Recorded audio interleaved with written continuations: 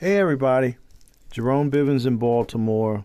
It's May 24th, 2022, approximately a week before Memorial Day 2022. And if you're like my family and me, Memorial Day is a time of the year when you remember those who have gone before you. And not just the military veterans, that those folks we definitely want to celebrate, but family and friends. And what I want to do, something that I have always thought about since I started this podcast back during the middle of the COVID pandemic, I always wanted to celebrate this country.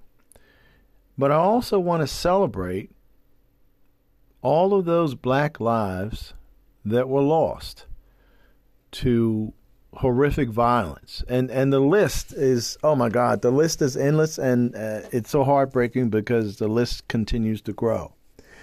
But I want to stand up and I want to do my Pledge of Allegiance, just like I did when I was in school, because if you like me, particularly in elementary school, every day before class started, everybody in the whole school stood up and we pledged our allegiance to the United States. So I'm going to do that.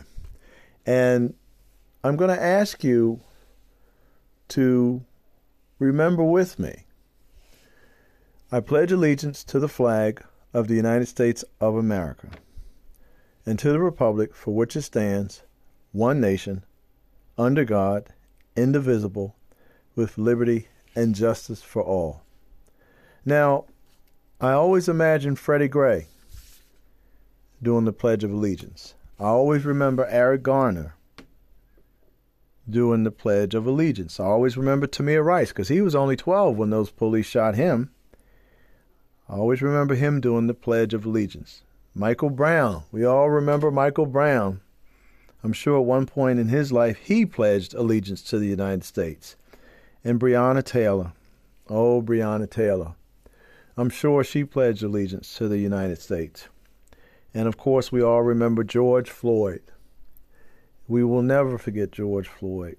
Just picture in your mind George Floyd, a little George Floyd, pledging his allegiance to the flag of the United States of America and to the republic for which it stands, one nation, under God, indivisible, with liberty and justice for all. It is really heartbreaking for me to do this because I've been wanting to do this for a long, long time. And please remember that there are so many other people lost their lives.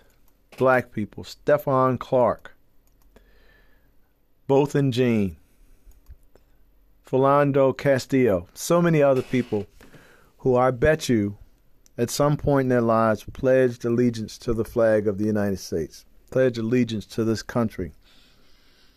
And the sad thing is, well, I'm going to go ahead and say it.